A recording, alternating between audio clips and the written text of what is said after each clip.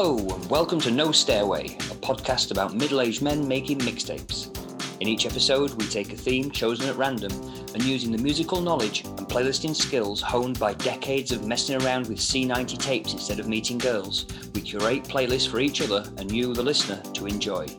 We meet here on the podcast to discuss our selections, rubbish each other's questionable taste, and add tracks to the ever-expanding Golden Shuffle, our attempt at creating the greatest shuffle list of all time. This is the playlist of the best selections from each episode according to us, the No Stairway crew, and surely better than anything that the whirring machines over at Spotify Towers could come up with. The rules of No Stairway are very simple. Rule number 1, all playlists should be of album length. We judge this to be 20 songs or 80 minutes, whichever comes first. Rule number 2, no artist can be repeated in a playlist. And rule number 3, there is no Stairway to Heaven.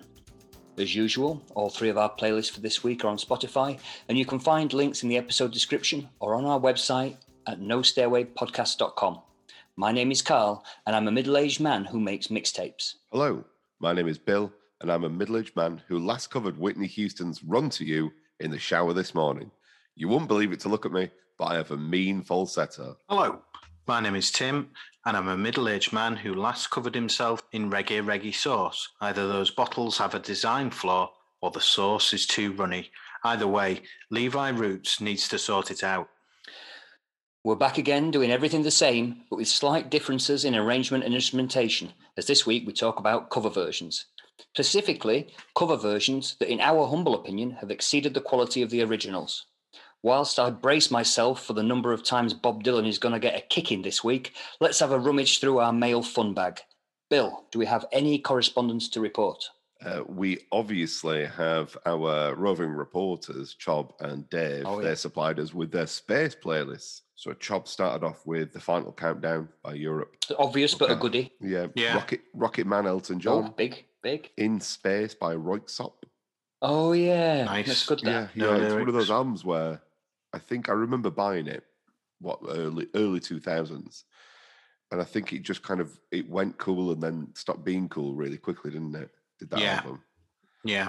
It was almost like Moby, but in hyperspeed. I remember though that there's a really good song on that album though, isn't there? Royksop's Big Night Out. Yeah, that's like a banger, isn't it? That's good. That's a good one. Yeah. Yeah. Thank You, Space Expert by Mogwai. Nice one number. Space Oddity, Bowie. Sovlaki Space Station, Slow Dive. So Boom. In there with you, Tim. Yeah. But Intergalactic by the Beastie Boys, which I didn't even think of. But I think what usually puts me off with that track is that the album track, there's that little like ad-lib rap at the end, which feels like an outtake, but it's left in. And it always kind of... You could always go with a single edit, couldn't you? You could do. I don't think it exists on Spotify. I don't know if it does. I think that's always been a drawback. Challenger Part 2, which you had as well, Tim. Yeah. Yeah, I thought I was the only person in the world that knew that band. I listened to that album the other day. I did really enjoy it because I hadn't heard it. I really enjoyed it. Amazing, isn't it? Yeah, really good album. I enjoyed that one a lot. Go, Public Service Broadcasting. You both had that. We both had it. Yeah. And then finally, The Moon Song by Karen O, which is from the soundtrack of Her, the very overrated movie. It is a nice song, though. It is a nice song. Dave's playlist, Sunshine by John Murphy, which again, I didn't know until I clicked play on this. That is a good film apart from the last half an hour. But that is one of the best things about it as well. The score by John Murphy is brilliant. Out of Space, The Prodigy. Sputnik by Public Service Broadcasting. Astronomy Domain, Pink Floyd. Astronomy Domini. See, Astronomy Domini. I mean, I know we've covered this before, Domain. but Pink Floyd are so pretentious, they can't even come up with song titles that you can pronounce. Do you know what I mean? I mean, how pretentious is that? Because like that Astronomy Domini, okay, I'd get that, but it's not spelled like that, is it? No, it's not. Domine. Domain. Domain. I don't know if it's called that. I was just, maybe. Ticket to the Moon, Electric Light Orchestra. Good album that by ELO. It's all about time travel, though, isn't it? Okay. I used a track from that on the Time Travels Oh, right. playlist. Yes. Sorry, didn't we decide the ELO are the The shit the Beatles. shit, wasn't the it? shit idiots Beatles, Beatles? Yeah, yeah. that's right. They are good though. They are good. They've got a couple of numbers. Yeah, they do. So Soundgarden, and then Supermassive Black Hole by Muse. Oh yeah. Muse, I just never got it. I never did. Just not my The first album was so good. I remember seeing Muse before the album was released on the evening session Okay, tour, and they were unbelievable. Like as a live band on a tiny stage, they were like nothing you'd ever heard before. yeah. And I think that was the thing they'd created something so good for that first collection of songs that actually they were just trying to recapture that magic forevermore, and it all just blurs into one for me. It's funny because I've been on holiday a few times. Like where I regularly go on holiday is near where they're from, like Foy in Cornwall. And we go camping there. And so we walk down into Foy, and it's the tweest little harbour place. It's where Daphne du Maurier's from as well. And so you walk in, it's just like, there's a fudge shop, there's two tiny little pubs. There's, a walking tour that, they'll tell you all about the Pirate Cove and all that sort of gubbins. It's, it's Cornwall. And you just think, how did Muse were in one of these pubs, absolutely blowing the windows out. Do you know what I mean? It must have been the weirdest night out that anybody's. You sat there in the corner doing your knitting with a pint of, or maybe a half a bitter, and they come and just blow your socks off. It doesn't make any sense that they're from there, but it is quite a posh place, I guess. So they are quite posh. Probably went to St. Austell. Right. Well, it is. It's just across the bay. I've just got the idea of the Wicker Man in one corner and Muse in the other. That's what. Whenever I'm sat there in one of those pubs, pre-COVID, I guess, I always think, do you think Muse would just like by that side of the bar, just like you could get a drum kit there? So I bet they have, but it just must be the loudest thing.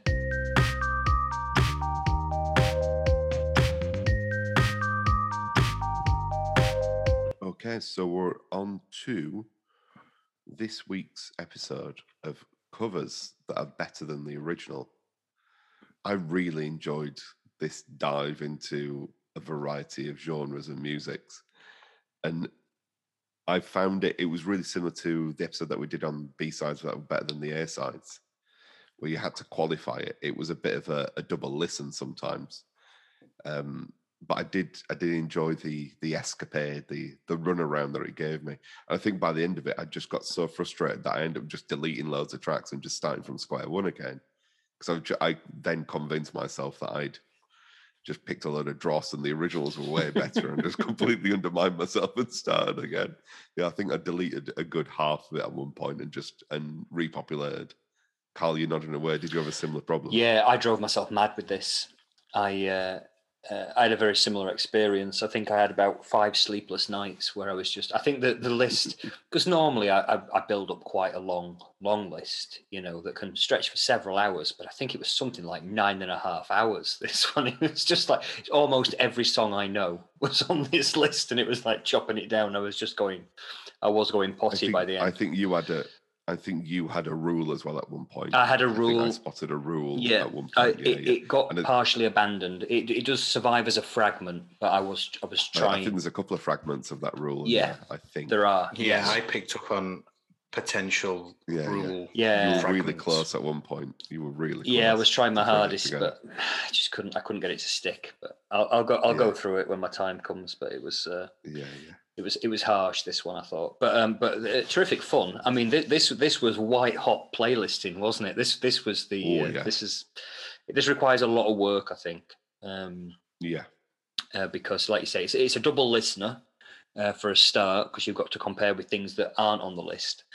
But also, I mean, some of the judgment calls you've got to make, they're heartbreaking. It's it's a doozy. But then there's some others when you dig in and go, oh, they've done a cover version of that, and you press play and go, this is just genius.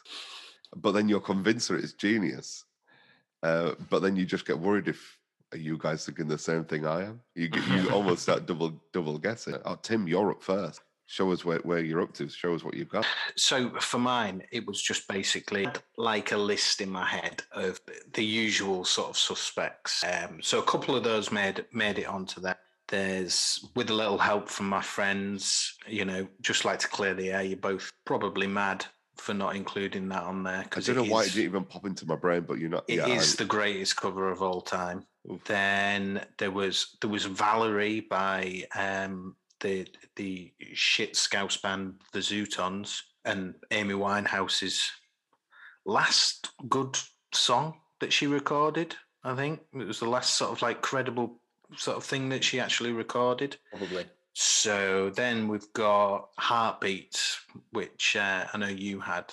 These ones that I could think of, and obviously Respect by Aretha Franklin, which Bill had, which is probably, one of the greatest covers of all time, in the sense that you don't even think about the fact that it's a cover. No. Like you listen to Otis Redding's so-called original version. It sounds shite. No, you think it's an afterthought? Hers is definitive. A great cover is when you only know the definitive version of that track, and that's it. So that's one of them. Then there was sort of like other ways that I was looking into things, did a bit of research, on the internet, looking for some songs. So the first track is The First Time Ever I Saw Your Face by Roberta Flack, which is a beautiful track.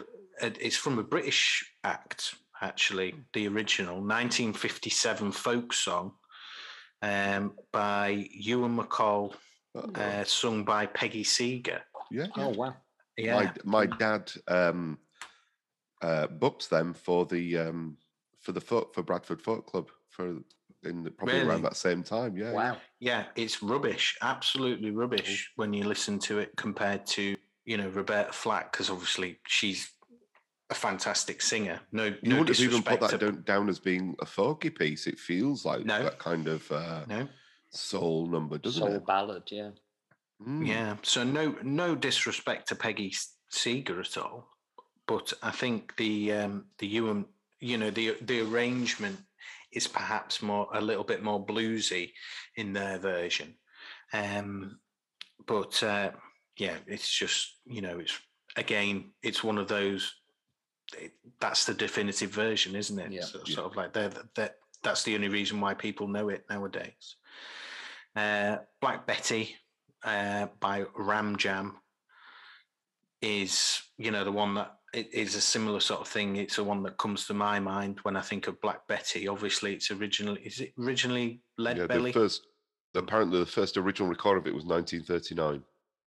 But apparently it's even older than that. Apparently it predates. It's a super old. Yeah, it goes song. Into American folk. Yeah, I think Lead Belly's version is just, that's the one that I know, the earliest one that I know, which is just basically him singing and hitting his knee. It's as simple as it can get, and a mile away from Ram Jam's sort of like great big rock number. Similarly, another Lead Belly track was Where Did You Sleep Last Night, Kurt Cobain's version. And I was listening to this recently. It's just there's so much sort of like kind of emotion in Kurt Cobain's voice there, and you've got the cello in the background. It's it's depressing, but it's beautiful at the same time. It's one of those tracks. Feels like there's a true connection to it, and I think that's probably that's what a lot of these covers did, where because it got into a bit of a different direction. I think it was the same with all three of our lists, because it got into a different direction. The performer connected with it in a completely different way. One of Carl's tracks just reduces me to tears every time. So the singer, I'll come on to it later, but the singer just gives it such resonance that I just connect with it just probably far too much than I should do. But I think that's what really sells it. You can feel the love, can't you? You can feel it when they love the song so much, you can't help but sort of appreciate that. I think you definitely get that through the Kurt Cobain version of that track. No, definitely. And then there was Proud Mary, which is obviously a cover of Creedence Clearwater Revival. Ike and Tina Turner's version is definitive again. Yeah. Again, sort of so Flim by Aphex Twin, covered by the Bad Plus. It's difficult to sort of separate the two apart. But the only reason why I put that on there and why I think that it's better is because it's a man playing the drums rather than it being programmed onto it. And I think for that sole reason, it's a better version just because, a man is basically playing drums like Aphex Twin. And I've seen the Bad Plus play that live, and he's only got a snare, bass and hi-hat. He's only got like 4 drums that he plays, and it's just amazing that he can make all those sounds. And then there's It Must Be Love by Madness, which I imagine might be contentious because obviously it's a cover of yours and Bill's favourite finds, Mr. Labby Sifri. Labby. But I do think that that's better. Maybe a lesser known sort of cover is Break My Body by Hannah Huckelberg, which no one's checked her out. She's really good, Norwegian singer, songwriter. But that's a Pixies cover, and it just slows everything down and completely sort of like changes the meaning of what is really a sort of like quite a dark song. And then there was a couple of extra ones, like the Gimme Shelter, the Mary Clayton was just basically I was looking for a Rolling Stones song because that's my favourite Rolling Stones song, I would think, Gimme Shelter. So I was trying to find something that was better. I don't know if I have. I'll hold my hands up there. That's a maybe. But I bet You Look Good on the Dance Floor by Baby Charles is so much better than the Arctic Monkeys version. Agreed. Definitely. It's just completely different.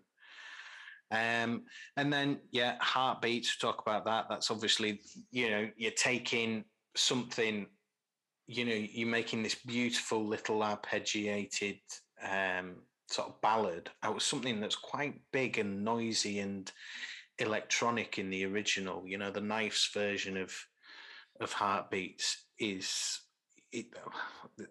very abrasive, and that version is just so smooth and beautiful. Jaws, a cover of the Jaws theme by Lalo Schifrin. That's one of Carl's favourites, actually. I found that and just immediately started taking stuff out to be able to fit it in, because it was like, where has this song been all my life? It's amazing. And then there's World in Action from Matt Berry's album of TV themes. And then finally, A Change Is Going to Come by Otis Redding. And I think I have mentioned it before in the sense that the reason I think that's better is it's probably more sort of, it's less optimistic than Sam Cooke's version. I think the way that Otis Redding is singing it, he doesn't actually quite believe that a change is going to come. Yeah. And, at the end of the day, we're still... Change didn't come. Sort of like, change hasn't come. It's not there yet. So basically, that was it. I quite enjoyed putting it together. It was good. I probably didn't do as much research looking into things as you guys did. I, had the courage of my convictions. I knew that I was right, so I just did it. So there's that there, and there's another one. My absolute favourite track that I found on there is Lianne La Havas, Weird Fishes. Weird Fishes Arpeggi is one of my favourite songs off the In Rainbows album, and I heard that and I was just like, oh my God, that is amazing. And what I wanted to do originally, there's also a cover version by Kelly Lee Owens, an electronic producer, called Arpeggi. So I was going to try and get Weird Fishes and Arpeggiating together so that it made up the whole title, but it just they didn't fit. So, but that would have been a nice thing if I could have got that to work, but unfortunately not.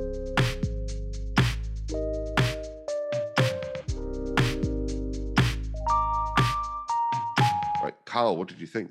Yeah, I really liked it. I think this has got some of my favourite cover versions of all time on. I think I Can Tina Turner. Was it the Whitney? The Whitney's great. The Whitney? I think the Whitney does a similar thing to Joe Cocker or I Can Tina Turner or Jimi Hendrix or even the Nirvana, where they take a song and they make it, like we've said, they make the definitive version. There is no other version of I Will Always Love You.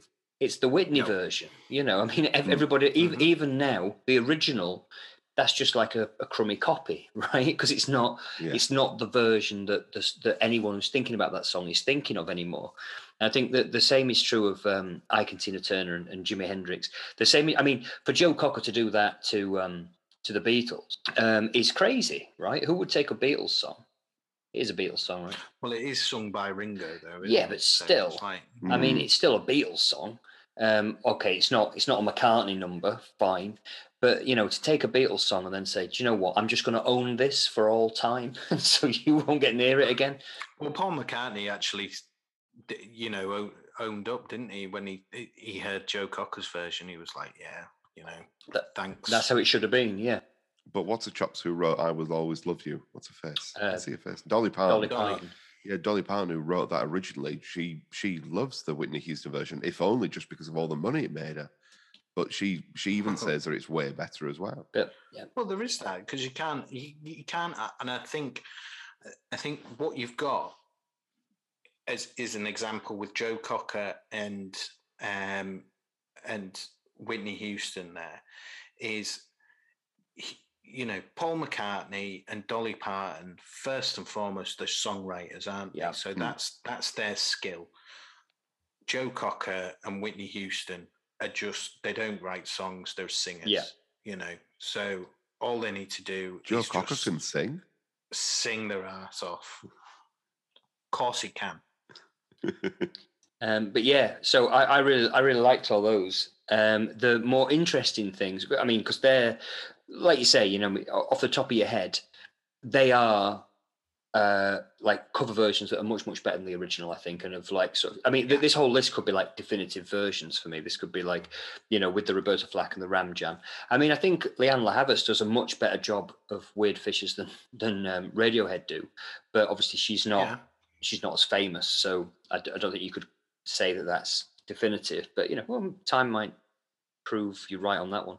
And no one's going to argue that It Must Be Love isn't a Madness song. It's a Madness song now, so they own that now, so that's fine. But the interesting things to me, like you say, like the Baby Charles, I thought that was absolutely brilliant. I loved that. An interesting one for me was Heartbeats. So I know that song because I think it's on every advert for everything. Like when it plays now, I just think of like credit cards, mobile phones, cars, maybe hybrid cars. I don't know. Those kind of. It was on an Apple advert, wasn't it? Right. No, it was Sony Bravia. Okay. Was it? Okay. It was the bouncy balls going down the That's right. San Francisco That's right. street. Okay, so I'm thinking of that when it's going on. And that's all I know it from. I don't know what I was doing when the original came out, but I have no idea. So I went and listened to the original for the first time this week, having never heard it before. And I think the original's so much better, because to me, it was like a really dirgy, heavy cover of that twee bouncy ball song that was advertising Sony Bravia, which I thought was genius. But of course, that's not the way it actually went down. So it's just interesting when you hear things the wrong way around, maybe. I don't know. After so many years being entrenched with it that way around. Yeah, it is a great song, though. Yeah, it's a good song. The nice version is a great song, but I just think there's something about the whole texture of, Jose Gonzalez's version of it. Yeah, the guitar performance is beautiful. I think it's wonderful. Yeah, and it's beautiful. It's understated, whereas the nice version is big. It's brash, and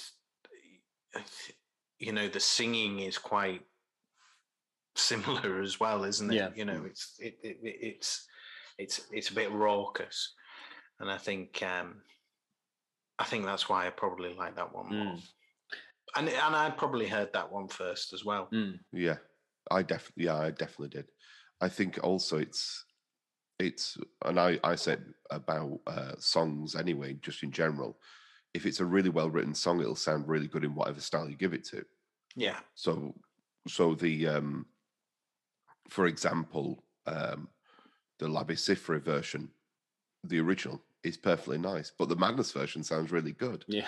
I don't like Madness, but I like La Bicifera, but both versions work. It's just a well-written song. Yeah, it's a well-written They haven't song, really changed it. It's just got a fuller arrangement. There's nothing really extra happened to it. It's exactly. That's it. It's pretty much in the same tempo. It's the same chord changes. It's in the same key. But Suggs is a bit of a prick, isn't he? Like, always seems to be a bit of a knobhead. I saw him once on the street, and normally I regret having spoke.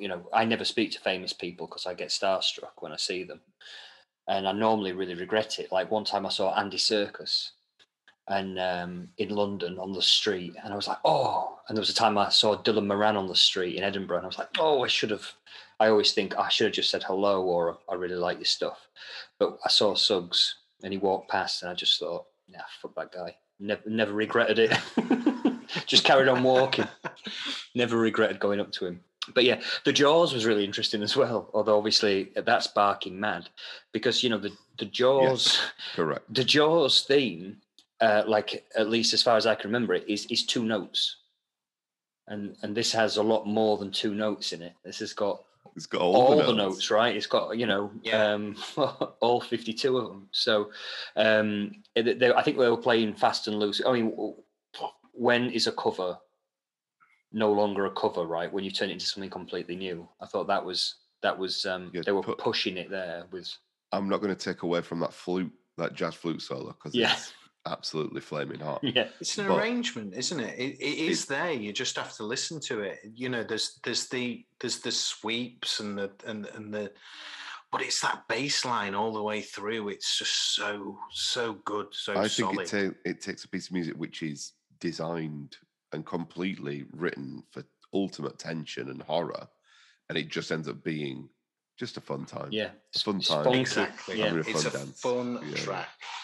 Yeah, I thought the same with World in Action, which was probably my favourite track on the entire list, just because I think I have fun, nostalgic feelings about when you hear that at the beginning of World in Action when you're a kid, and now having this sort of I don't know if the rest of the theme for World in Action that funky, or is that just him wigging out? I just can't remember. But him going for it. Either way, it's fantastic. But yeah, I'm glad he like all the instrumentation stops when the organ does the. I think that was important. But yeah, no, that was fantastic. So yeah, I really enjoyed. Yeah, much the same actually. It was, for example, like Roberta Flack. You can't stop but pause. All right, you just got to pause and listen to that. It's just so beautiful. You could even swear it's a cappella sometimes, just because you've just got the really light accompaniment, just so light that actually it almost just fades into just giving it atmosphere, because her voice is just so beautiful. The Lianne La Havas, it's a solid call, because I love Lianne La Havas, and that album that it's from is really good. I think it was a brave move to put a Radiohead cover on the. I think it's slap bang in the middle of the album. But then it's a great cover, because I always feel like that Radiohead song, the original tempo just kind of tramples over the vocals. It just feels like it loses a bit of soul. Whereas in that performance, she's just pulled that tempo back, and it just feels like it's got a bit more meaning to it. It was a solid call to him. I actually totally agree. What else did it? Yeah. The only reason why I didn't use the Amy Winehouse, Mark Ronson, is because Amy Winehouse is better than that, and I think that's just probably my only problem. Well, you mean she's a better songwriter than that song? Yeah. And I've just got a thing about Mark Ronson. I just think he's a bit of a Suggs. bit of a Suggs. He's a Bit of a Suggs. sucks. Although Yeah, he I'm not. is. He's written some a couple of really good songs. Oh, he's a but he talented just guy. comes across. Yeah, he just comes across as being a bit of a Suggs. Yeah. Mm. But it I is better get than that, the Zootons version. But it's miles better than the Zootons. Yeah. You know, it's the only reason that guy's making any money anymore, isn't it? More than likely, yeah. Yeah. Proud Mary. He's spending it all on down Penny Lane. Proud Mary. That counter melody that's been sung just as Tina's just riffing right at the very beginning, and it's almost spoke. But it's even before that. There's a bit where it's almost spoken. It's so low, and then it goes into the rolling. But there's a couple of lines just before, and you almost miss it because it's so beautifully produced. It's so good. That's all Ike. That Ike was on the controls. Yeah, I've literally put where Defo separating art from the artist. Yeah, because he's a monster. I mean, there's no one going to argue against that. He's a total monster. Yeah. Hell of a bass player, though. Hell of a bass player, yeah. I liked Flim. I totally forgot about Hanne Huckelberg. I remember really enjoying her album of hers about, 15 years ago. Yeah. And I just probably haven't revisited it. I know I haven't. Debut album. Yeah, it was I remember really enjoying that when that came out. I love this soul overdrive of Gimme Shelter with all the extra horns. That it's as if they've just they've listed the original and went, nah, we've got a better band, so let's just go with it. It's miles better. I would say it's miles better. If you're on the fence, Tim, I would say absolutely not. It's miles better than the original. It's only because I like the Rolling Stones version more. Not more. I've always liked that. Yeah. That's one of my favourite Stones tracks, and I think it's because it's a good song, isn't it? Basically. But yeah, there's probably loads of versions better than the Rolling Stones version. But you just got to find them. Yeah, that soul, the soul horns that they just build up and build up and build up. It's really, really well but we said very early on in season 1 that we're not the biggest Stones fans. We between us, we think there's probably 5 or 6, maybe 8 good songs, and then you could probably just leave the rest. Yeah, we said that really early on. There are some really good performances of mediocre songs. I think when Mick Jagger was performing, when he was almost acting the song, when he doesn't look like an accordion. Yeah, and I think Keith Richards is a really excellent guitar player and writes really excellent guitar parts. And so that can always save a mediocre song. But I think they have lots of mediocre songs that need saving through one of those two avenues, Well, you just have to look at the fact that, when was the last time they had you could name a good song by them? 80s, maybe? Maybe. They keep chucking out albums. I know they're old, but, couldn't name a single one. They've had hits. And they Start Me Up was a hit in the 90s. I think we say that identically, yeah. But that was on because of Windows 95, too. Well, that's true, actually, yeah. Yeah. Now, I enjoy some Arctic Monkeys. I'll say it. I do. Yeah. I think it's a bold claim. Yeah. I think he's also a very good songwriter. Mm-hmm. But this version is fucking awesome. Yeah. Brilliant, isn't it? Really good. Great. But I think it's a good song anyway, so it's just been amped up, moved to another genre, and it still works really well. Yeah. It's just a really well written song. I did enjoy it. It was a really good flow. Tracks where I either didn't know it was a cover or totally agreed that it was a cover. It was a good, solid list. You can't go wrong with it.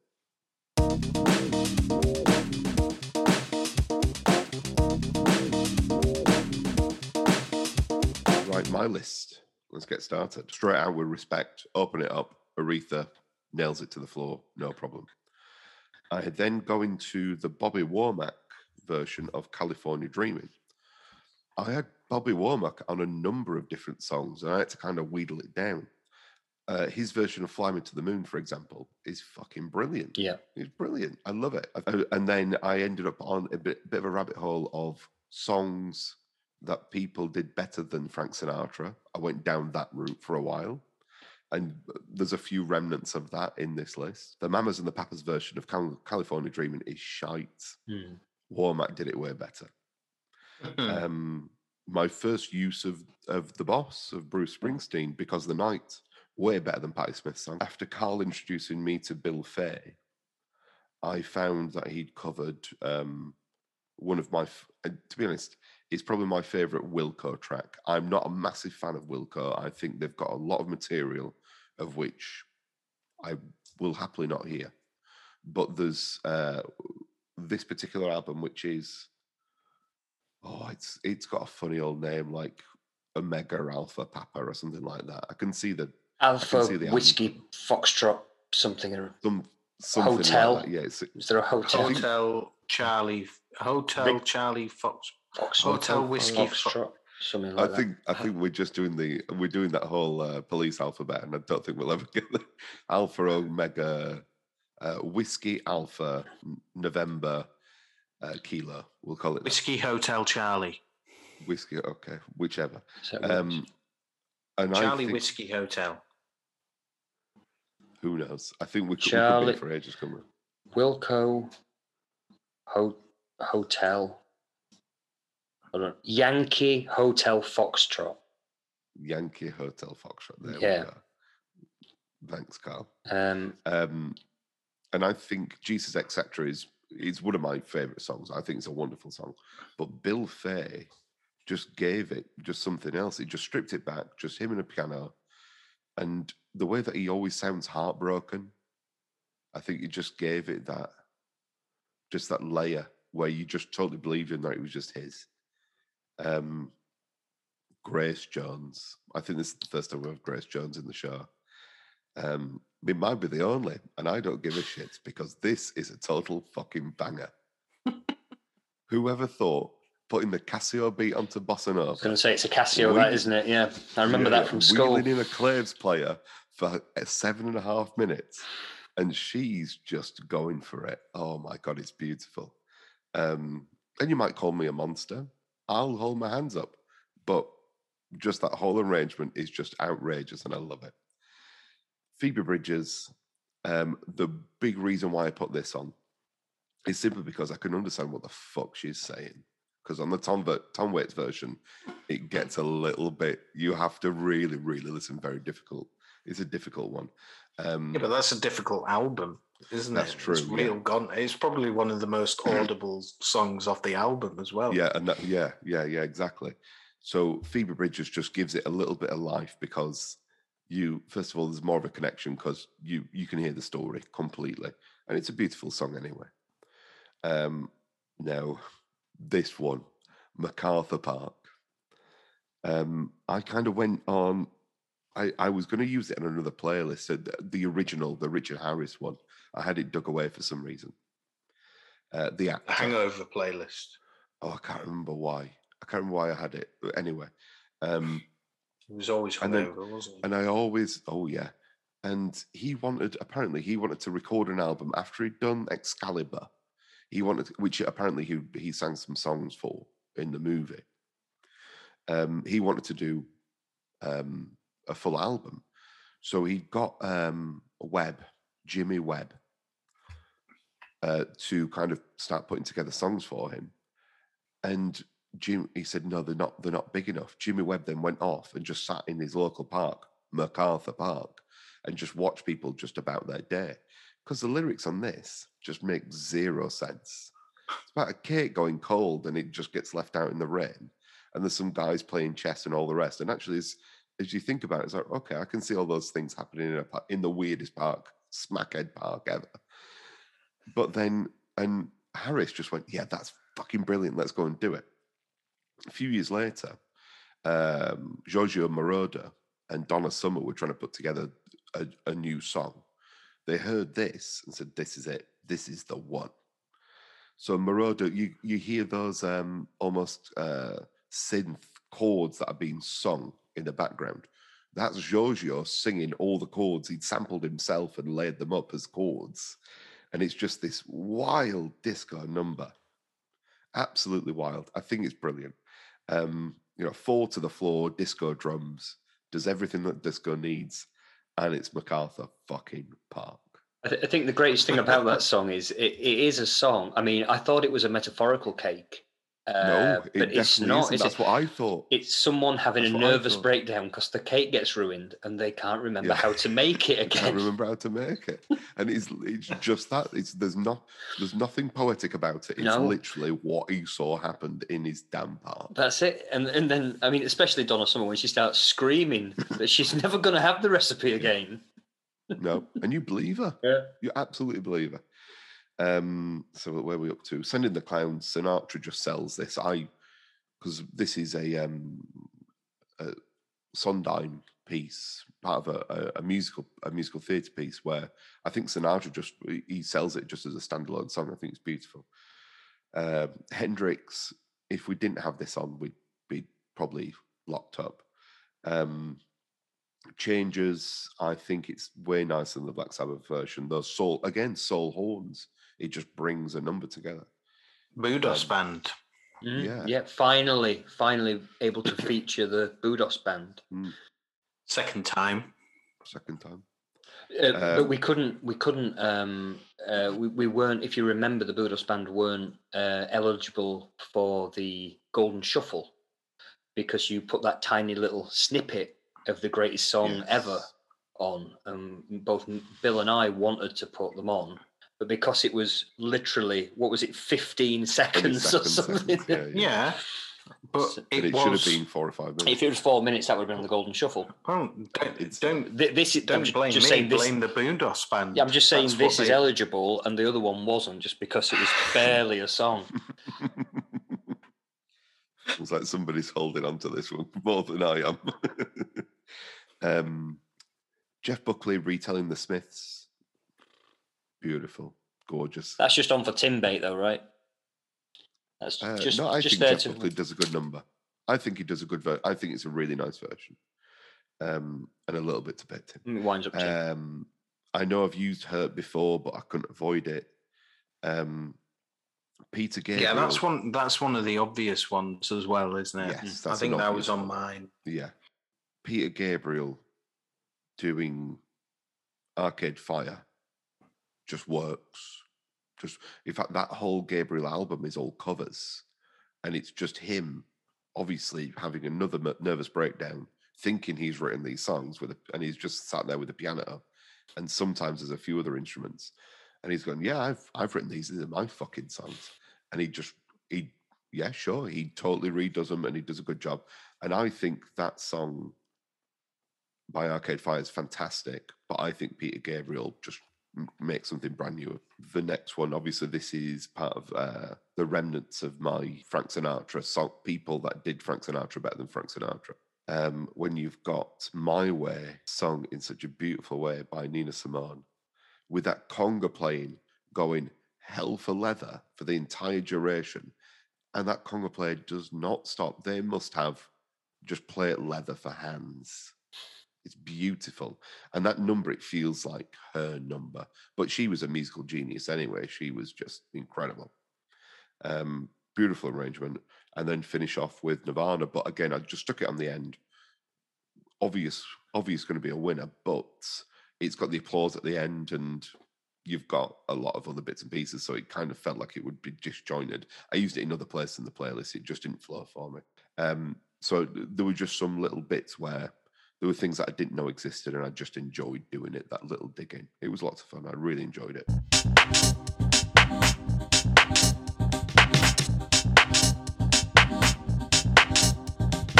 Tim, what did you think? Well, I'll start off with the maybe obvious elephant in the room here, Bill. You only had 16 songs. Yeah. But you had 6 minutes to spare. Did you get bored? No. It was simply because I had one of the songs, and right down to the wire, I decided it was shit, and I just deleted it. And I didn't have enough which were up to the quality, and I just jumped ship and just went with my gut and just went, I would rather have that amount of quality rather than stick in something which I didn't think fit. Fair enough, but it's like a bit of a rip-off. So be it. Live by the sword, die by the sword. You could have had 2 or 3 more tracks there. To be honest, I could have, one more I would have put spoiler alert, from Carl's list, I would have put Tiny Dancer on. That's my big regret. Oh. That's the big regret. Yeah, fair enough. Anyway, so obviously we had a bit of crossover in our list. Quite a the lot, Tim. Nirvana Quite a and lot, the yeah. Heartbeats, Aretha, of course. I had in my long list La Vie en Rose, and you don't like Cloves? No, I do. I love that. I love that track. Number one of the problems is obviously it's quite long, but I wasn't 100% sure that it was better. I think when you're thinking of definitive versions, you're going to think of Edith Piaf's version, aren't you? So that's the reason why I didn't go along with that. But you liked it. I did like it. It was. Well, I was going to put it on myself. You know, I love Grace Jones. Grace Jones is amazing. You know, also speaks fluent French as well. You know, I think her first language is French, I believe. Well, I don't know about that. I don't think so. She's Jamaican. I would imagine it's English. I didn't think is she Jamaican? Yeah, she's Jamaican. Hold on. Okay. Yeah. Stay tuned for another episode of Man Googles Things on Phone. I thought her first language was French. No, she lived in Paris for a long time when she was a model. A model, which is where she learned French. Right. She is, yes, Jamaican. Born in Spanish Town, Jamaica. All right. There you go. But there is no confirmation on her mother tongue. Okay. We don't know. I stand correct. But yeah, definitely Jamaican. That's confirmed. Definitely Jamaican. So the ones that I like, I obviously loved the Bobby Womack. I think you're right. You know, obviously the one that's known is the Smooth FM favourite by the Mamas and the Papas. But yeah, that Bobby Womack version is much better. I enjoyed the Bill Fay. You know, I've never heard that song before. I'm not a big Wilco fan. I enjoyed the Bill Fay, and then I went and listened to the Wilco one, and I like that one as well. So I can't really judge which is better because I'm hearing them both for the first time. Yeah. But you know, it's a great song. The Phoebe Bridgers, I really enjoyed it. It would be a better cover for me. It would be better than the original. I'll just say that. Yeah. If it wasn't for the fact that Marcus Mumford from Mumford and Sons sings on it, does backing vocals, and I think that spoils it for me. So I didn't even pay that much attention to that level. Well, there you go. You know, if you did do research, Bill, I'm sure that wouldn't have made it on. Isn't he? He wasn't the horrendous racist in the. No, he just spent a lot of his time with a horrendous racist. His mates with racists. His mates with racists. Okay. So, and then, you know, rather than defend his racist mates, he sacked them, you know, despite the fact that he's probably a racist himself. You know, I really love that version of, I really love Tom Waits' version of that song. You know, obviously, it's amazing. But it is nice to hear the lyrics, which I've never heard before. You're just not listening. No, that's true. That's what it is. MacArthur Park, you know, like you say, it's a great song. It's a fantastic version of that. Great little disco number. The Frank Sinatra, I don't know if I've ever heard that version. I obviously didn't know that it was a Sondheim musical. It's from A Little Night Music, which is not a musical that I'm sort of familiar with. He's got so many though. He has got so many. Yeah, yeah. Apparently, it was based on a Ingmar Bergman film. Oh, right, okay. Yeah. So you know, little sort of factoid for everybody. But the thing that I sort of struggle to get from that is, what is the original? Like, how do you know for sure? Well, I went that Frank Sinatra's version is better than the original. Yes. You know, to be honest, he's got about 4 or 5 anyway. He bloody loved the song. Yeah. Yeah, but I think I deemed it. I looked at a few cast recordings, so I looked at it in context within the musical theatre piece, and then as it a standalone piece sung by Sinatra. And I just So you're judging the theatrical piece rather than the first cast recording or something like that. A cast recording. I can't remember which particular one I was using. Okay. Well, all right, fair enough. That's all right. But you know what I mean. Sort of like with those sort of things, it's quite difficult to actually sort of like pin down where the original sort of comes from. Changes. I mean, it isn't the definitive version of that song. Obviously, the definitive version is Ozzy Osbourne and Kelly Osbourne's version. You know, so why didn't you put that one on? It was nice to see the Screaming Eagle sort of like try and top that at least. The Jeff Buckley was a lovely song until I realised that it was a Smiths song, and then all I could hear was Morrissey's voice. He just kept coming in. Like I'm listening to Jeff Buckley sing it, and then I'm like, some sort of like nightmare part of my brain is bringing the Morrissey sort of like overdubbing onto the song. So I can't listen to that. That was awful. I think I know what you're saying purely, there, Tim. Because, I think purely because of my subconscious. I think what you're saying is that Morrissey's lyrics are so good that you can't differentiate between his voice saying them and someone else saying them, because so intertwined are his voice and his lyricism that once you hear the words, you just hear it in his voice. I would agree with that he's such a unique lyricist. My problem now is between Tim's subconscious and Carl's commute to work, me creating a fucking decent playlist is nigh on impossible. Well, this is it. You know, you've got that to sort of like contend with. It was even like when you put the instrumental Smiths track on. Oh, yeah. I loved it. I thought it was great. But then I just remembered that Johnny Marr was in the band with Morrissey, and I, you know, instantly threw up in your mouth.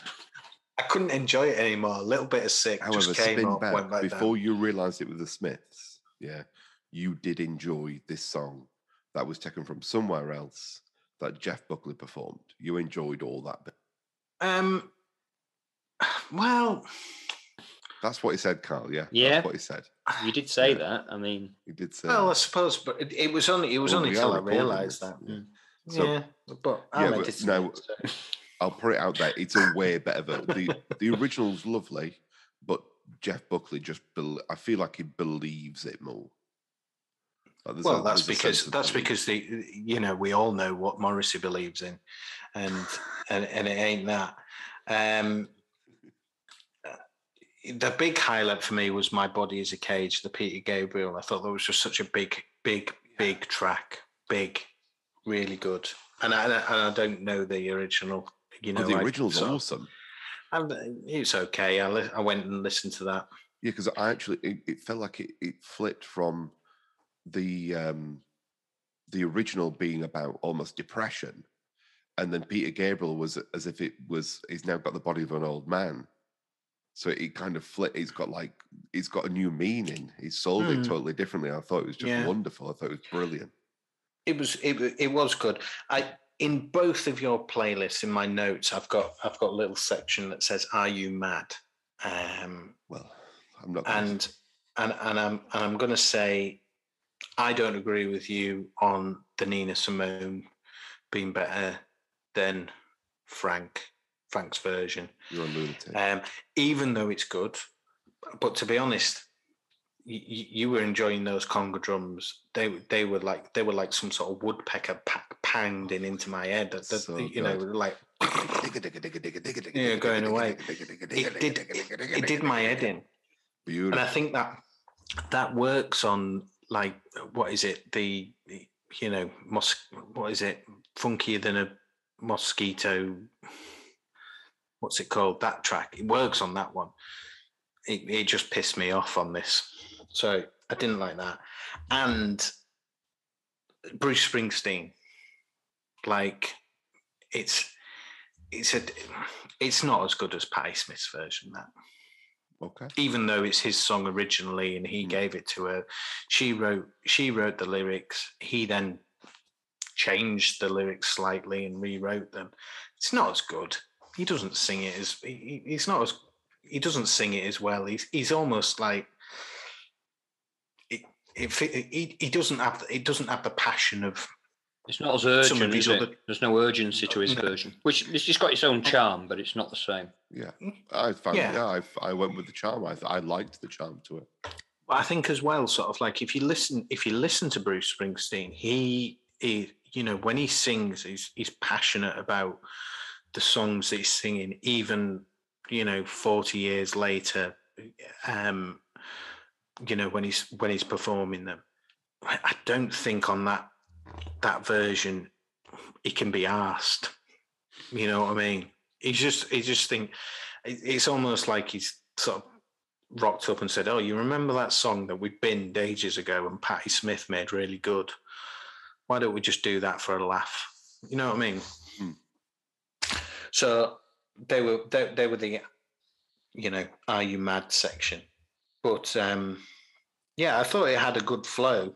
But then I realised that you were 6 minutes short, and I thought, what's gone on here? But also, Respect is a great opening song, isn't it? Oh yeah, just bang, straight in. Good, but yeah, I enjoyed it. Thank you very much. A little bit depressing in places, but what do you expect? It's what I did. Al, what do you think? I thought it was really interesting. I really enjoyed it as well. I think what you've got here is it. Whereas like Tim was maybe subconsciously searching for these kind of definitive versions, I think you've been searching for things where maybe a songwriter or a particularly creative artist sort of alters things in such a way as to make them into something else, So I think we've got, like with the Bobby Womack, he completely changes that song. It doesn't do it massively differently, but he's obviously a songwriter in his own right. And I think he finds the song that almost the Mamas and Papas couldn't find in their own song, And I think that repeats all the way through. Just like with Hendrix. With the Hendrix is obviously the sort of the key example of that, but also Johnny Cash, Peter Gabriel, Nina Simone, Nirvana, the final four songs I think all did that to a T, that they went in and they found a song that wasn't necessarily there in the original, and obviously Jimi Hendrix made one of the greatest singles of all time out of almost a throwaway Dylan song, but I mean, so I think you've got like various. I think sometimes it really works. Bobby Womack, Aretha Franklin, she's a particularly creative. I know she's predominantly a vocalist, but I think she's particularly adept at finding things in songs that weren't necessarily there. And I think she completely changed, like we've said, her version of Respect is miles better. There's so much more to it than the original. There's Bobby Womack. I think they work.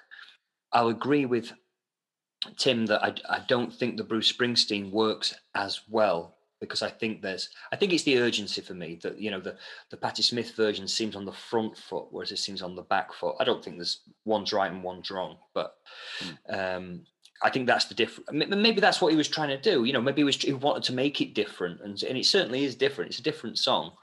I don't know if it's a better one. The one, but I mean, again, this is like cover versions from Bill's Crying Corner.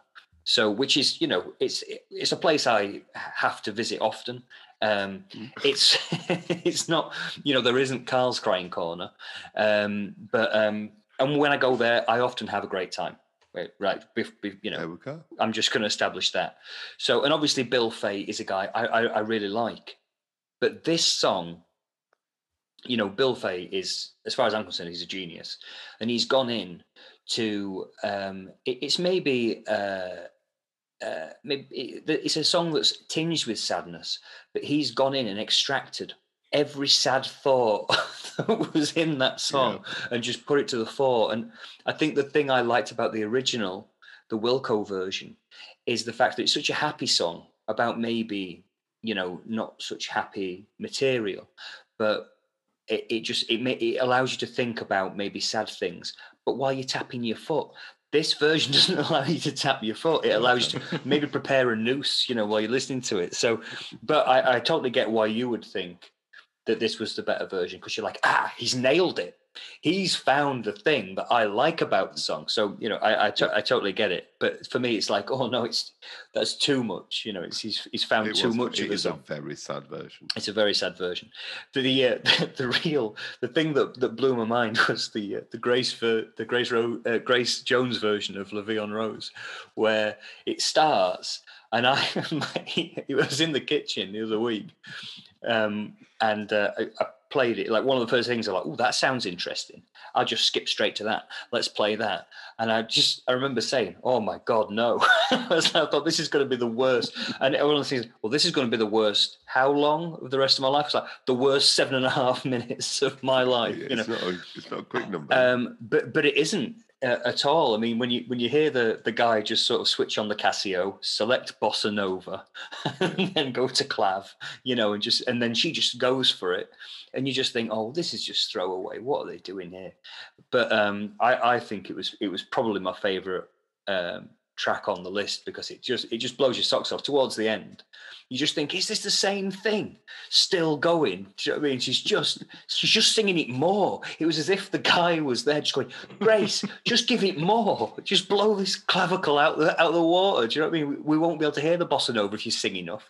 And she does. No, because the sound engineer makes sure it's still there. It's still there all the way through. It doesn't stop. Yeah. And somehow they replace the batteries halfway through. Yeah.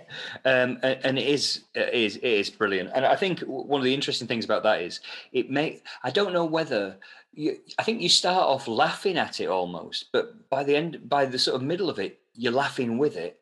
And then by the end, you're just loving it on its own terms. It just sort of wins you over. So yeah, I really enjoyed that. I think, again, Phoebe Bridgers we've talked about, that is obviously a better version because you can hear the words. Bingo. But I couldn't. I mean, if we start saying that, people can perform Tom Waits better than Tom Waits, we'll have Rod Stewart up before we know it, and that might be. I mean, I nearly went there. Trust me, I nearly went there. But we. But yeah, and then other ones we've talked about. Jeff Buckley, I loved that. In fact, that's not even. I wasn't actually aware of that version of that song. But I think Jeff Buckley, again, is one of these guys who, like with famously Hallelujah, of course, he went in, and he's got several on his first album. He has several songs of cover versions, aren't they? And each nearly half the album's covers, right? Yeah, but each time they're a Jeff Buckley song, aren't they? He makes them his own. Yeah, Lilac Wine was originally on my list, for example. Right? Yeah. Is that a Nancy Sinatra song originally? I can't remember offhand. It's in my notes somewhere. Yeah, but yeah, that was on my list for. But now it's a Jeff Buckley song. Nina Simone. Oh, it might be. I'm going to have to look. No, she's definitely done a version. She's definitely done Lilac Wine. Yeah. So Well, I think with the Buckley and Hallelujah, I wasn't aware of this. I'd put everything squarely down to him, but apparently in the early 90s, John Cage did a version of Hallelujah, and it was Jeff Buckley that then took that version and tweaked it. Oh. It's a much like, I think John Cage found the song, and Jeff Buckley because the original one's garbage. The original recording of Leonard Cohen, it's just not very good. Well, I remember seeing for starters. Leonard Cohen perform it, and he performs it like it's more like the the Jeff Buckley version than the original version that he did. And then I think he then did another recording in a subsequent album, a much later album. And it does almost pull it together a little bit, but it's just still not as good. It just feels like he's covering it. It doesn't feel like his song anymore. Yeah. It's so far removed. But it's only like when Dylan does All Along the Watchtower, just like Hendrix. Like Hendrix now, yeah. And it doesn't feel like his song. No, that's right. But that's because Bob Dylan is a terrible performer, and when if he has to sing anything fast, I mean, it's like, do you know what I mean? It's just awful, It's just like, Bob, just sit down, get the piano out, stop trying to rock out. But yeah. No, I think that's fair that Jeff Buckley is one of these guys who will find a definitive version, and yeah, hallelujah, he's stolen it totally. But yeah, and the Peter Gabriel as well, I have to say, I thought that was an inspired choice that I wasn't aware of, but that blew my soul. Again, didn't know another one that I didn't know the original, so I had to go listen to the original, and I was like, oh yeah, but now it sounds like Arcade Fire doing a really poor cover of that awesome Peter Gabriel song. So yeah, I enjoyed it. My expectations were completely flabbergasted by some of it. So no, I enjoyed that.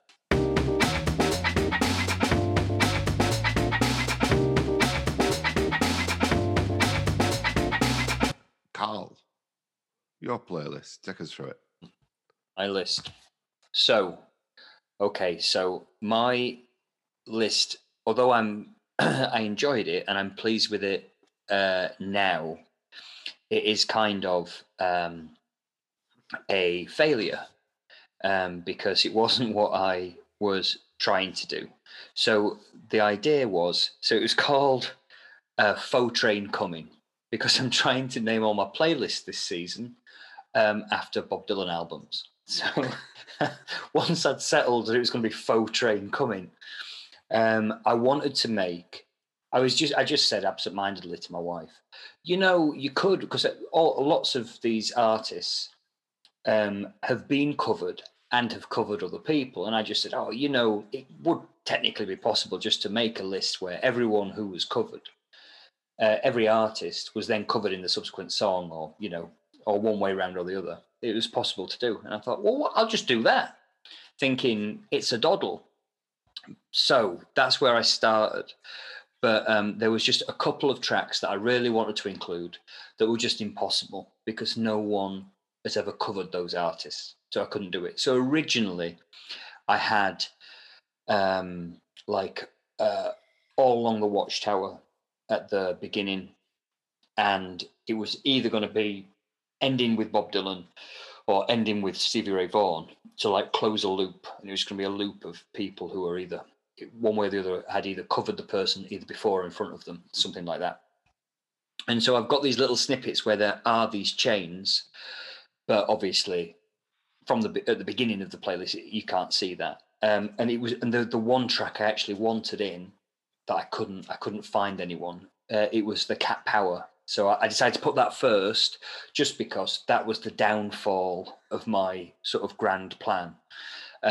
Because I like that track. Well, I like the whole album by Cat Power, but that track in particular, I really love. I know she's just released another album of cover versions, hasn't she? That hasn't been particularly well reviewed, I think. Yeah.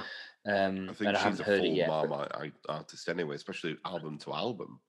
But sometimes you can bring out an album that's just fabulous. Yeah, absolutely flawless. Then the following one, you're like, this is not the same person. What is this about? No.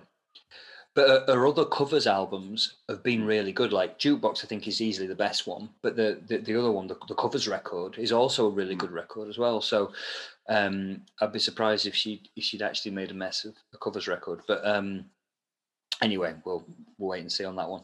But so that was one track. And then once I'd broken the spell of having to do the Faux Train, I was free then. And I just thought, well, what's the best cover version of all time?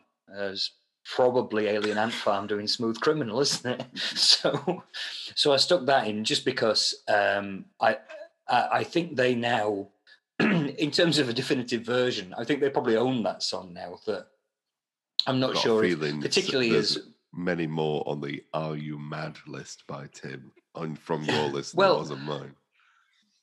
I think like this is obviously tremendous fun, but also it's Michael Jackson's now been sent down as a nonce posthumously, so they can't ever play his version ever again. So they may as well play this one, which is better anyway. So I thought you were separating the artist. Yeah, oh no, I do. Yeah, I'm just from the saying artist. radio stations just won't touch MJ with a barge pole now, will they? But presumably they can play Alien Ant Farm, unless their lead singer's been sent down as a nonce as well, which might have happened. I don't know. You don't see them in the news, do you? Maybe you have to ask yourself why they don't play Alien Ant Farm. Is it because it's crap? I like it. People can make their own minds up. Then a bit of fun. Silicon Teens, which I really like the Silicon Teens Music for Parties album because it's just so mad. But it was I might get this story wrong, but basically the story goes something like this guy like drew to look cool. He sort of designed an album and a band that he could like carry around a record sleeve or like he could carry around a cassette saying, "Have you heard of Silicon Teens?" Just so that people go, no, because no one had, because he made them up. But then eventually he had to do the music because people wanted to hear them. So I think that's more or less the story. So they're kind of a completely fictional band. He painted himself into a corner with that situation. And then he had to record an album. And so the album is obviously just a guy on a keyboard, just like doing covers of, basically sort of old rock and roll numbers, a couple of rockabilly type things. And but I think they've got a real charm. And I think, particularly like for the sort of early 80s, I just think they're a wonderful sort of capsule in time of what was possible at the height of technology in 1982. Then just like a cover version I like is Godzilla by Fu Manchu. Easily better than the original. In fact, I thought it was their song for years until one of the Godzilla films came out and they had a cover of it by, I can't remember who. It was someone unexpected. Blue Oyster Cult. No, but I mean, there was a cover at the end of the Godzilla film by someone else, and I was like, oh, they've totally ruined that Fu Manchu song. But then when I looked into it, or when the credits rolled, it's like, it's not a Fu Manchu song. They weren't mentioned. But I think it's actually, is it not, is it Blue Oyster Cult? I thought it was Deep Purple. Blue Oyster. Is it Blue Oyster Cult? I've got colours mixed up. I don't know. That's the one that I found. Oh, okay. Blue Oyster Cult. Oh, okay, cool. But yeah, I mean, loads of people have done it, but I think that's my version. That's the version I like. And then we're into the bit of some sort of remnants from my earlier idea. So I had Billy Bragg, because he's an artist who's done lots of covers and he's been covered. So and his version of Tracks of My Tears I really like. So that's there. Bette Midler, The Divine Miss M. Everyone knows that I love Bette Midler. This is the song that got me into Bette Midler, basically. So it's a Carpenter's song. So it's, it's double macho. It's Bette Midler doing a Carpenter's song. But I think she does it. Actually, I think the Carpenters version is actually a cover as well. But they obviously made it the most famous. Who did it first? It was the... Hang on. I know this one. Because a serial killer always left it on in the car, didn't they? Delaney and Bonnie. That's right. That's right. It was called Groupie brackets Superstar. That's right. But the Carpenters obviously are responsible for the more familiar version that we have. But I think Bette Midler just sings the crap out of it. And then I've got my little sort of, this is my remnant. This is the faux train, where I've got Aerosmith doing a clumsy version of the Beatles, but just infinitely more energy, so it's better. Then the Beatles doing the Isley Brothers, Twist and Shout, which is now the Beatles own that song, right? That's like a Beatles song now. Then probably the greatest cover version of all time. The Isley Brothers doing Crosby, Stills, Nash and Young, Ohio, and then Crosby, Stills, Nash and Young doing Woodstock by Joni Mitchell. Joni Mitchell. But that's where I ran out, because Joni Mitchell, although she has done an album of covers, they're all covers of like 30s vaudeville acts. So that would have been a dead end anyway. So, and I couldn't find anything. So then I did Prince covering Joni Mitchell as well. And I thought I could have that in the middle where the two things met and then they'd move apart again. But then it turns out that anyone who covers Prince just does an inferior job, because Prince is, incredible and no one can touch him. So I had to forget all that again. So then I went back to other, I had other sort of remnants. There was a time when the whole playlist was going to be, obviously, covers of Bob Dylan songs. And then there was another time when it was going to be all Rolling Stones covers, because I think, as we said tonight, we've also said previously, almost everyone does Rolling Stones songs better than the Rolling Stones themselves do them, which turns out is true. Loads of people do really good covers. Almost everyone does them better. But I particularly like the Devo version of Satisfaction, because it sounds almost nothing like the original, but it's the original. It's a cover of the original. The song's there, but it just sounds nothing like it, which I enjoy. I can't believe the Pet Shop Boys didn't feature anywhere else. I mean, I know it's Willie Nelson, but I mean, come on, that's the best version of that song, right? Better than Elvis's. Elvis. Well, not for me. Not for me. It is good. I like it, but no. It works. I'm just not sure. Yeah, it was actually, the BBC did a poll a while ago, and it did come out as the top cover. Yeah, there you go. Song, and I think they do own it now as well, because when those sort of chords stab in, like da da da da da da da, everyone knows what the song is, and it's a dance floor filler, isn't it? A wedding or a bar mitzvah or whatever. How many bar mitzvahs have you been to? Well, no, I mean, just assume they dance, do they? Probably. Yeah, it's just a party, isn't it? And then probably the greatest cover version of all time, Wild as the Wind by David Bowie, which I think is essentially, he takes a Nina Simone song about, love. Not a Nina Simone song. Was she covering it as well? Johnny Mathis. Oh, Johnny Mathis, right. First version of it. Well, I think he's covering the Nina Simone version. I think it was the Nina Simone version that he'd heard. Well, yeah, probably, because the Johnny Mathis version's terrible. Right. But then David Bowie does it as if he's like Dracula, and he's like stalking his prey around a castle or something. He does this really weird, as if he's creeping up on some victim, which I just love it anyway. And that's one of those tracks where I can just listen to it 15 times, like in a row, just like hear something different every time. Then Ben Folds' Tiny Dancer, I think he probably nailed that. I'm not saying it's not better than Elton John maybe, but it's a really nice version, and it's the version that I think of when I hear the song. Whenever I hear the Elton John version, I'm like, oh, what happened to that diddly diddly piano bit? It's like, oh no, I'm thinking of Ben Folds. So maybe in my mind at least, it's supplanted Elton John's version.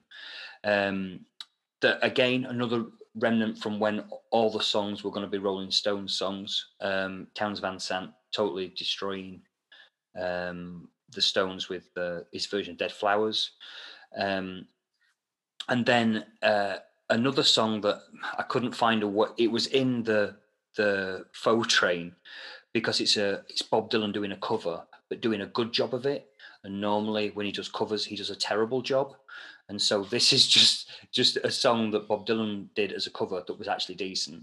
The only problem is it's originally by, some folk guy. I think his name's Eric something or other, whoever it is, Eric Schultz or whatever.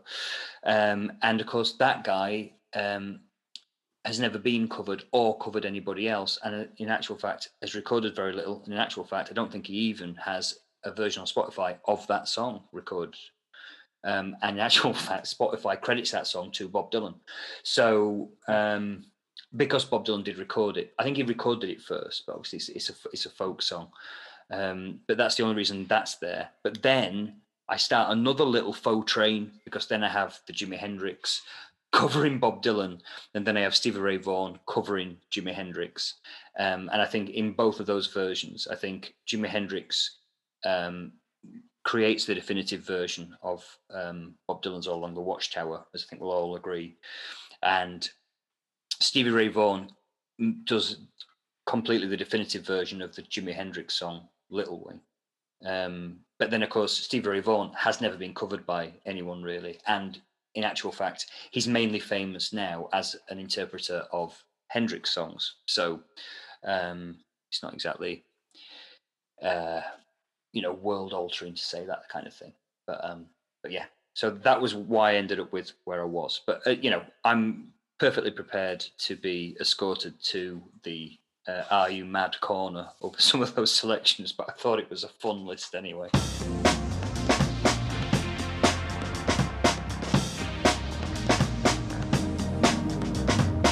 Tim, go for it. I spotted what you tried to do. I remember you saying that you were struggling to get it to work, and right, I think what he's doing is they've covered them.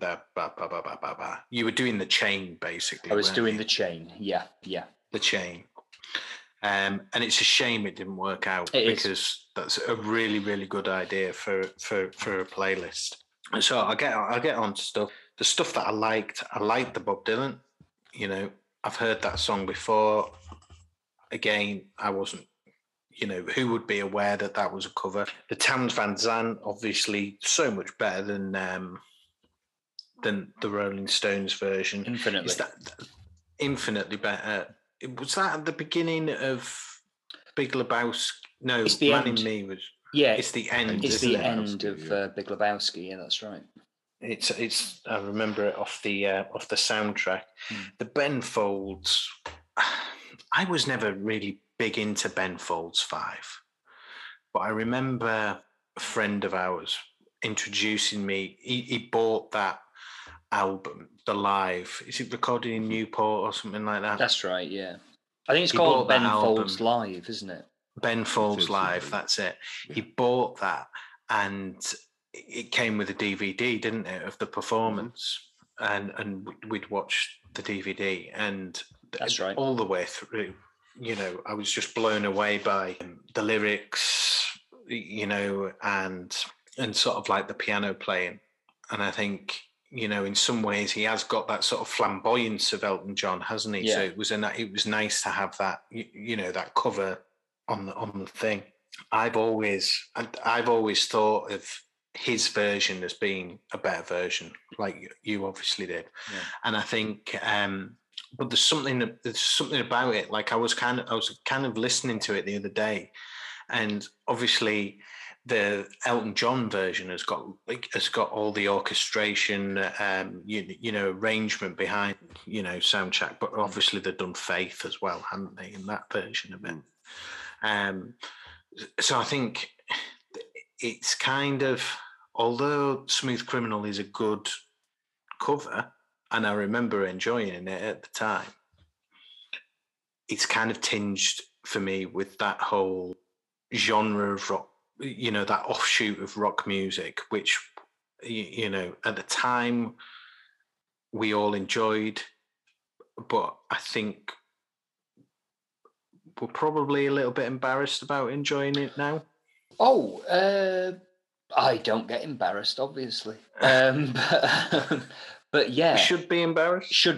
Yeah. Oh, the embarrasser, not the embarrassing. Yeah, I don't think it's cool or anything like that. But I think I was trying to capture that very thing. I was trying to capture that period in time when cover versions did this particular thing. Like there was a cover version by a really sort of throwaway new metal band every week, and you never heard from them again, and they really weren't very good. And yet, every single week, you'd go to the Students' Union and that would be playing, and everyone was losing their minds like the Beatles had just walked on stage. Do you know what I mean? Like it was the greatest thing that ever happened. Because you're right, there was this naff thing where, oh my God, have you heard this? It's a naff song from the 80s, but done by a naff band now. And that's amazing for some reason, you know. So yeah, did anybody ever listen to Alien Hunt Farm's other stuff? Because I couldn't. no, I probably heard. Well, something they maybe had at they a had the disco. other single, the follow-up single. movies, and that was all right. Yeah. But it was only off the back of the Smooth Criminal, really, that that anyone paid any attention to it. Yeah. But yeah, so I wasn't a big fan of that. But did you enjoy the nostalgia? That's what it's really there for. Kind of, I suppose. Yeah, maybe. Okay, I'll let that one slide. Let's Dance, though. That's terrible, isn't it? You know, it isn't. It isn't very good. Let's be honest. To be honest, the original's not very good, and that's not much better. I would rather have Frank Sidebottom doing that. Yeah. Because it was nearly like a Frank Sidebottom piece, and it would have been fucking miles better. There you go. And again, the Devo, the Satisfaction, you know, it wasn't. It was good, but I don't know. Even but they find that groove though. Yeah. I just like that groove they find in that song. You know. Yeah, maybe. I don't know. I wasn't a big fan. And Helter Skelter, like clumsy version. I'll give you that. Yeah, I listened to the Beatles version, and I was listening to it, and I was like thinking, this is heavy as fuck.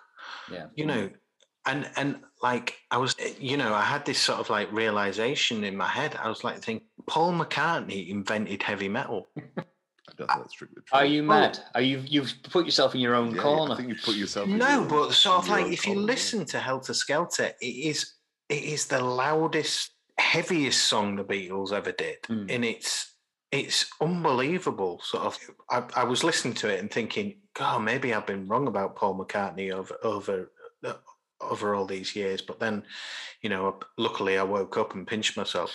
I do think that Helter Skelter is such a good song, and the Beatles version is, you know, surely there's a reason Charles Manson listened to it backwards and killed all those people. I mean, I'm not saying it was Paul McCartney's fault, but it kind of was.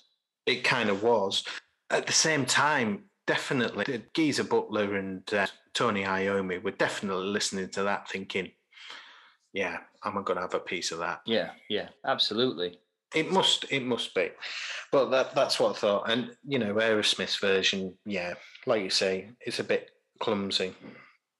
I quite liked it. I thought it had a bit. It was okay. It was okay. It was like a garage rock element. To Yeah, it, I thought. I think. I mean, it was down as an outtake anyway. It wasn't the finished article, but it felt like that they really enjoyed themselves. I thought. I think I had a good time listening to it. I really liked cool. it. But I think similarly, as a sort of band from the 70s, that was probably the sort of like, you know, the turning point for them in sort of like musically. That sort of like, hang on, we could do songs like Helter Skelter by. And I felt like it by the Beatles. Like I'm not an Aerosmith fan by any stretch of the imagination, but I felt like the song even suited Steven Tyler's voice. It was really there. He really went for it. You could imagine him on stage singing it. No, it's better. It's a better vocal delivery than Paul McCartney. But to be honest, you know, a Datsun in a sleeping bag could do a better job than Paul McCartney. Datsun. Really showing our ages now, Tim. You know, Datsun. Well, I think that song as well for me, it's like there was a time when that was like a hidden gem for Aerosmith fans. It comes on like it came out with this sort of box set in the early 90s. But I think it was their warm-up piece, and they often did it like it was often a live track, but it was their sort of encore, and their sound check was they did Helter Skelter. So to get a version of it, you know, it was something that was sought after. So when that came out on that box set, it was like, oh my God, there's Helter Skelter. So it has a nostalgia for me as well. But I think it is a good fair version. enough. But No, it's a good version, but I just don't. It probably made me appreciate the Beatles version more. They are think. heavier than you think. That album They in are, particular is yeah. a really heavy album. And the last thing that I'm going to sort of talk about is the Prince cover of Joni Mitchell. And I listened to that and I thought, yeah, that's better than Joni Mitchell's version. But then I played them both. Well, I played the Prince version to my partner Laura, and she was listening to it, and she was like, "No way is that better." I was like, "Why not?" And she was like, "This fucking woman every week has a gut. Like, have you noticed this pattern? She's riding my case every single week. Just can't win." But her reasons for saying that, I think, are sound, and I'll back her up here. Is that it's Prince doing it. He's made the song too sexy, and it's not a sexy song. True. And that, Prince could make a cardboard box sexy. Exactly. Doesn't matter. But that's the thing. What it is. And I think, she said, Prince is obviously, he's like a boys artist, it's not, and it's purely because of that. And I think, the song's about apparently about loving someone who's a pain in the ass. I could drink a case of you and still stand up.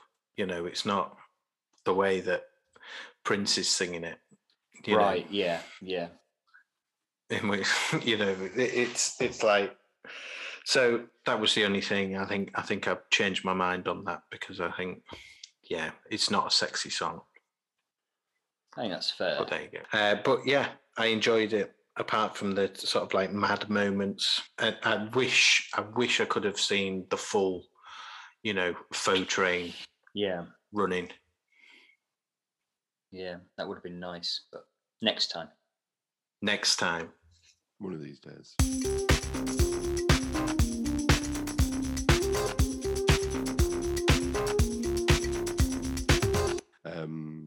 I really like the Cat Power. That Rhodes organ just sells it, just funks it along.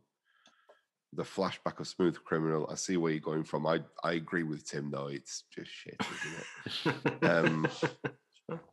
Yeah, Let's Dance. I don't like the original, and this version's silly. And I literally put Frank Sidebottom. Well, Frank Sidebottom would have done a better. I really would have. I really recommend that album, Music for Parties, because it's so much fun and it's quite the sought after. You'd have to pay a lot of money, I think, to get like an old pressing of it.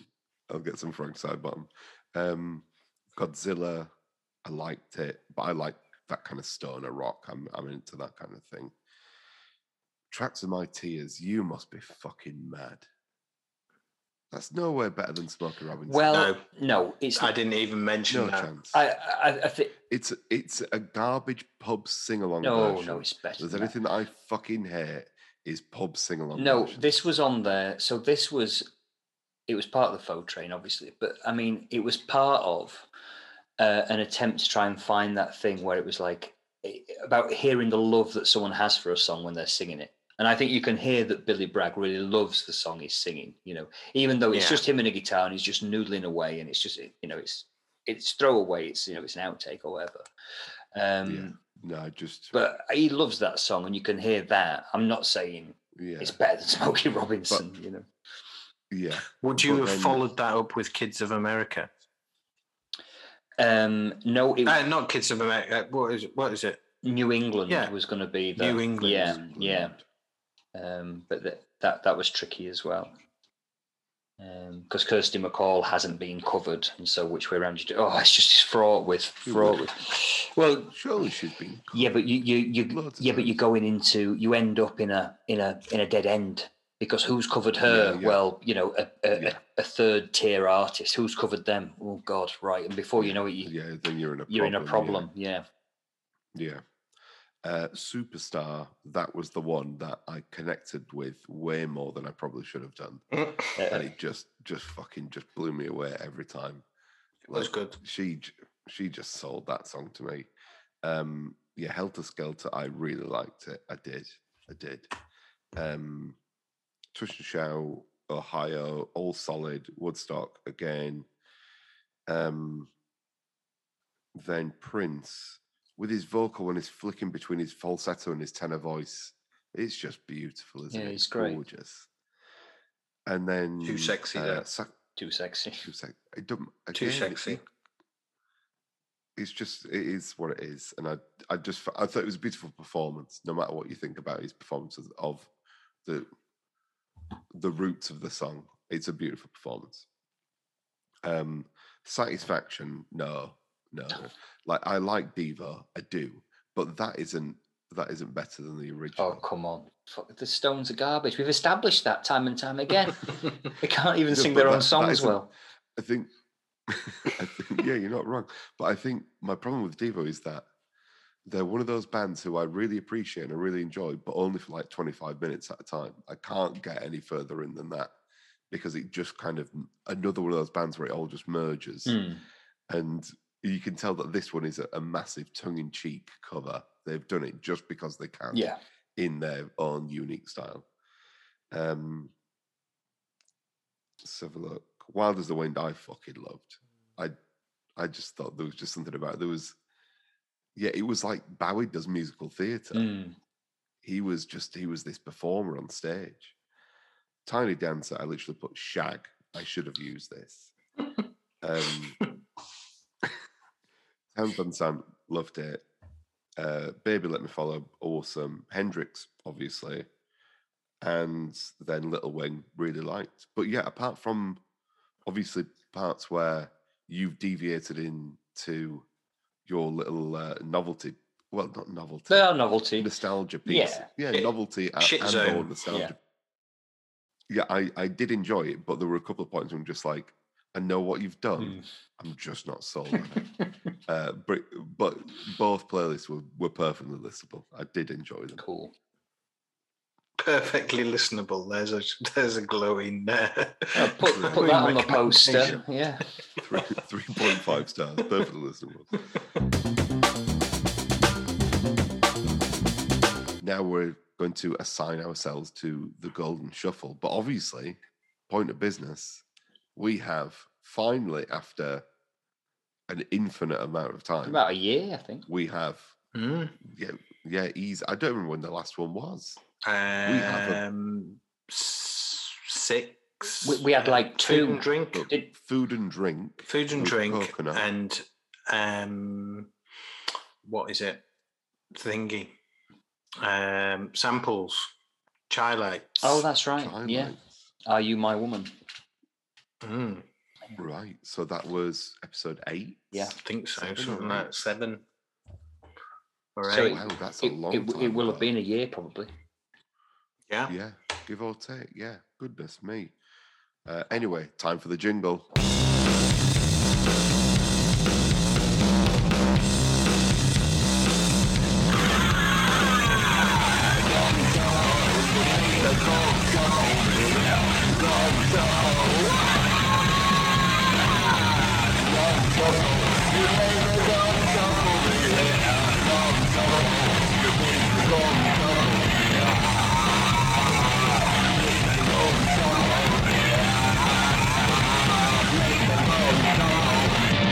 So our golden banger, first one for a year or so, goes to All Along the Watchtower by Jimi Hendrix.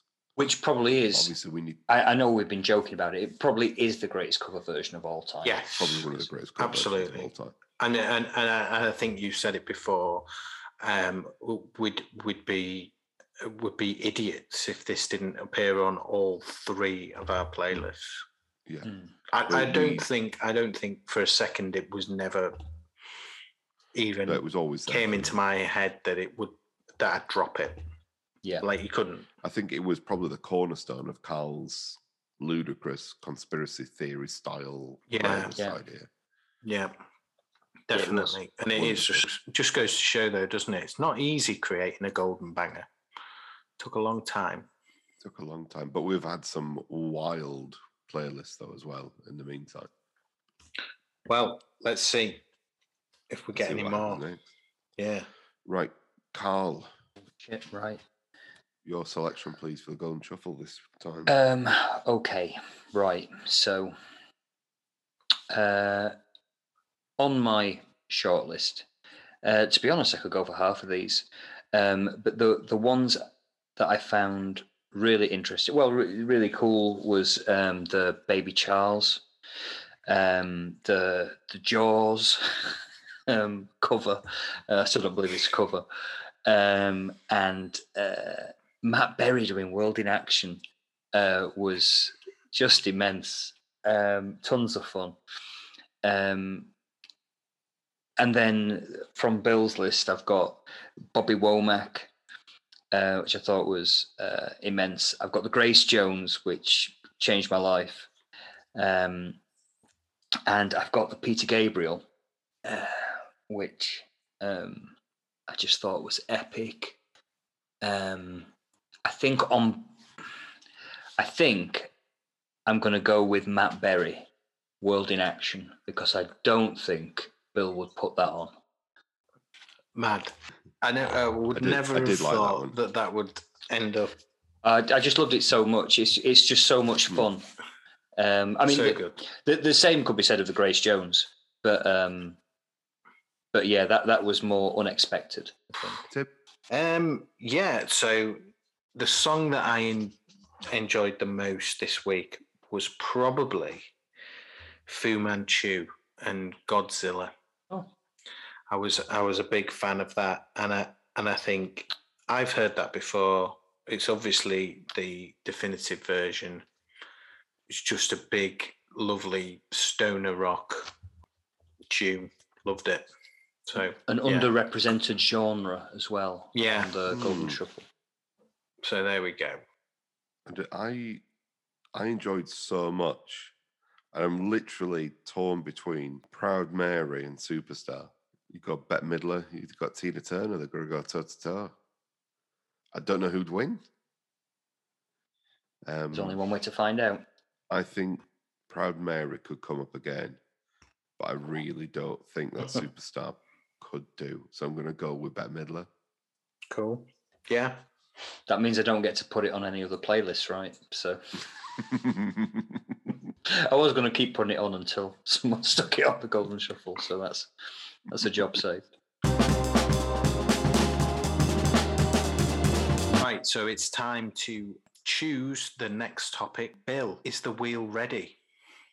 Armed and ready to steal. Okay. Go. Okay, it's spinning. It is spinning. And it is slowly ticking down to 3 chords and the truth about Japan. So we are going to go off and create playlists just with music from Japan and Japanese artists. What does the 3 chords and the truth mean? That was because I had volunteered an idea about country music, which you both despise, called 3 Chords and the Truth. And I think it was you, Tim, who said I'd rather do a country rather than countries. And so then we randomly selected a country, Japan, and then it's 3 Chords and the Truth about a country, as opposed to 3 Chords and the Truth being what people say country music is. So are we then going to randomise and find another? We'll find another country and leave it on the Steelers wheel for next time. Yeah, but okay. But this was a while ago when we randomly selected the country of Japan. Okay. All right. Well, Japan. Let's go. There's loads there, isn't there? Surely. Yeah. There's also a band called Japan. I don't want to labour the point, but that would be eligible. They're a good band. It's not about the country Japan, though, is it? No, they're named after it. And there's the Tom Waits song "Big in Japan." Oh yeah.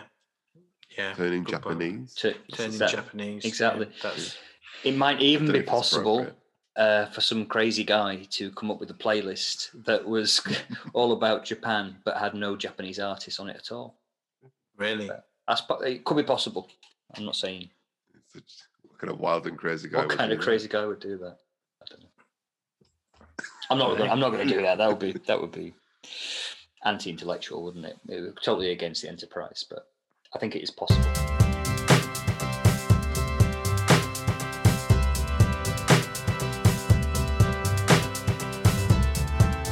So we reached the end of yet another episode. If you think you could do better, feel free to have a go. Just be sure to check with our publishers beforehand for information on licensing. And if it turns out to be better than this episode, then please make sure the royalties are sent to our numbered Swiss bank account. If you've enjoyed anything that you've heard in our playlist, want to share your thoughts on playlisting, or have any suggestions for future themes you'd like us to curate, please email us at nostairwaypodcast@gmail.com. You can tweet us on @no_stairway, find us on Facebook or Instagram, or leave a comment on our website, nostairwaypodcast.com. We're middle-aged men. We made some mixtapes. We hope you like them. Goodbye.